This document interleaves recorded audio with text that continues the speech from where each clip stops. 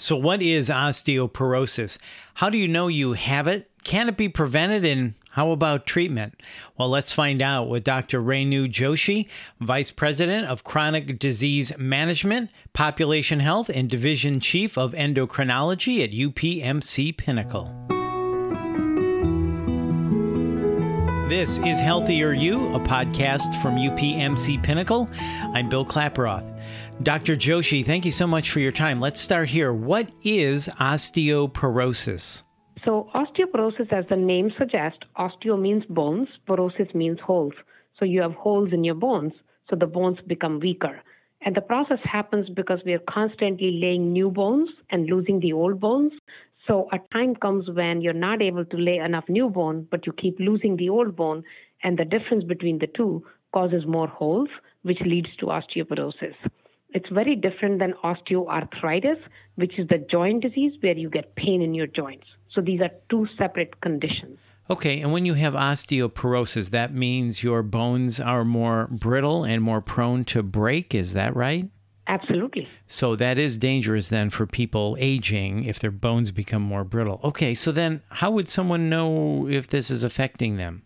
Yeah, so the reason it is very important to know is it's more of a condition for women. So if you're a woman above 50 years of age, 50% of you will have either osteopenia or osteoporosis, which we'll discuss later.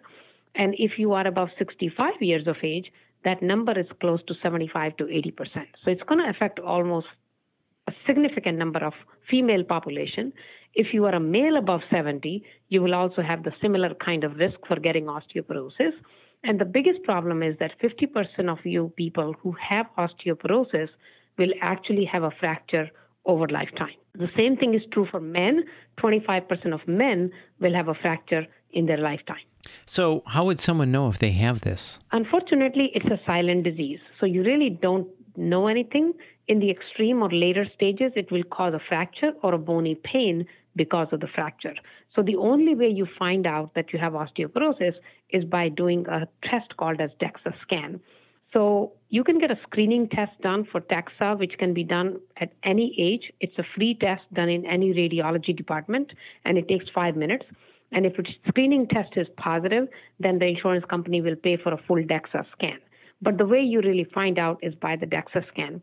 So once you do a DEXA scan, there are guidelines which tells you by the T-score. So in the DEXA scan, you look at a T-score, which shows 0 to -1 is normal bone density. It actually is measuring density of the bones. So 0 to -1 is normal bone density. -1 to -2.5 is called osteopenia. And below -2.5, T-score is called osteoporosis. So if you look at your DEXA scan yourself, you can find out, and your doctors will actually tell you details about it. Do you recommend people over a certain age get this DEXA scan? Yeah, so it is actually approved by Medicare for anybody above age 65. But if you have a risk factors in person from 50 to 65 years of age, like an early menopause, if you have a height loss of 1.5 inch, which means you have become shorter, if you had a fracture as an adult, which you didn't think it was due to trauma, or if you have conditions like you're on steroids, you take very little vitamin D, you take no calcium, you have other conditions like overactive thyroid for a long time, then you have high risk factors to develop osteoporosis, and you can get the DEXA scan before. And if the worst come to worst, if the insurance company does not cover a DEXA scan, you can get a screening test first, which is free, and then get a DEXA scan. So the next question is this preventable? Can you share any prevention tips with us? Yes. As I mentioned to you before, genetics play a big role. So if you're a Caucasian and you have a lower bone mass, like your BMI is less than 19, you have a very high risk for osteoporosis. And you cannot prevent that at all because that's genes and that's your body build. But there are other good factors which you actually can prevent. And many of them are actually just your day-to-day routine. Quit smoking. Smoking is an independent risk factor for osteoporosis. Exercising 20 to 30 minutes, 5 to 7 days a week. Caffeine or coffee, less than 3 cups a day, because coffee, again, after more than 3 cups of coffee is an independent risk factor for osteoporosis, especially if you do not take enough calcium with it. Reducing alcohol. And finally, increasing calcium intake, which is the most important thing.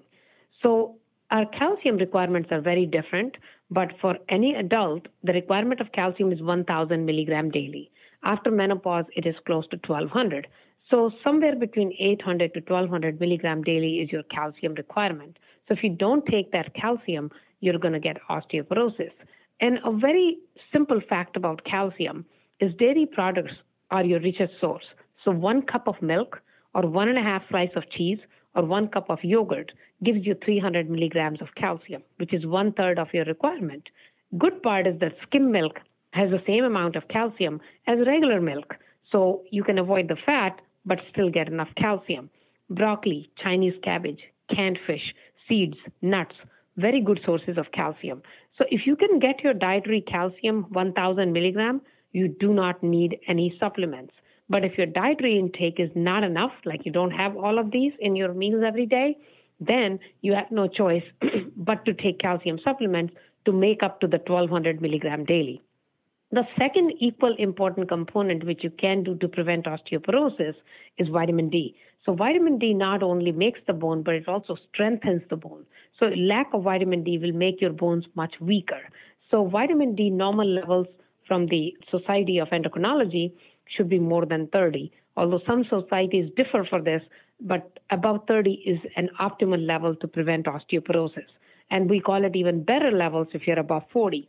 So if you have a level between 20 to 30, which is mildly deficient, if you have a level between 10 to 20, you have moderate deficiency, and if you have a level less than 10, you are severely deficient of vitamin D. And a normal prevention requires somewhere between 800 to 1,000 units of vitamin D daily. 800 is the ideal, but if you have deficiencies, you may need 2,000, 5,000, or 50,000 once a week to get that level above 30 to prevent osteoporosis. I hope that answers your question. That answers my question wonderfully. In fact, I took notes. You can test me on my note-taking ability. So some of the things we need to do: quit smoking, make sure we exercise regularly, watch our caffeine intake, reduce alcohol, increase calcium, and good ways to do that is pay attention to milk, cheese, and yogurt, and then broccoli, cabbage, that you are sufficient in vitamin D as well. So kind of a quick summary then of what you said. Is that correct, Dr. Joshi? Mm-hmm.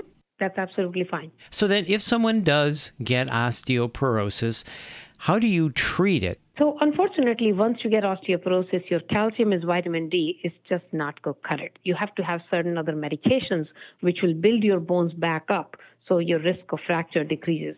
And although it depends a lot on how low the bone density is, so somebody who has a bone density of -4 T-score is a much higher risk of fracturing as opposed to somebody at -2.5. But nonetheless, there's a way about taking medications. The most common medicines we give is called bisphosphonates. And what they do is they decrease the bone loss, which is happening in your body. And there are many of them, and I can't go into detail during this podcast, but like Actonal, the Fosamaxes. So there are many medications that are taken once a week, once a month, and once a year by an IV injection. They really prevent osteoporosis. We also have some estrogen-type compounds. The estrogen we don't use anymore, but there is some analogs of estrogen which can be used to prevent and treat osteoporosis. There's also medications which are bone-building medicines. So these are injectable medications which you inject every day in your body for 1 to 2 years to build up new bones. These are called Forteo. So again, I don't want to confuse people with the names because once you get osteoporosis, your biggest thing is you need to see a doctor, you need to see your primary care doctor, and if he wants to send you to a specialist who is an endocrinologist, they're specialists in treating osteoporosis. They will do the right approach for you and find the right medications for you, but it has to be treated. So then last question, Dr. Joshi. For someone using these medicines, is the hope to reverse osteoporosis? Can that happen? Or is this basically just to help someone manage osteoporosis over their lifetime? So unfortunately, it becomes a lifetime thing. There are some medications which can stay in your bones for more than 3 to 5 years. So after giving the Fosamax type of drugs for 7 years, we give a drug holiday, but we do follow every 2 to 3 years. And once we start to see the bone decline again, we may have to restart some of them or some of the newer medication. So one medicine I did not tell you before is Prolia. which is given every 6 months and is a wonderful drug and has a safety data for up to 10 to 15 years. The other problem is that if you can't avoid the risk factors, so if somebody is taking prednisone or steroids for life because of kidney transplant, they will need to be on these medications for lifetime because they have a constant factor which is causing osteoporosis all the time. So I think it really depends upon who the patients are. We try to give drug holidays, but can I say that once you treat for 7 to 10 years, you can completely reverse it back to normal and nothing would happen? Unfortunately, not true. At least with the medication, people have the tools to manage this over the course of their life. Dr. Joshi, thank you so much for your time. This has really been informative. Thank you. Thank you for having me. That's Dr. Renu Joshi, and for more information, please visit upmcpinnacle.com/endo. And if you found this podcast helpful, please share it on your social channels and check out the full podcast library for topics of interest to you. This is Healthier You, a podcast from UPMC Pinnacle. I'm Bill Klaproth. Thanks for listening.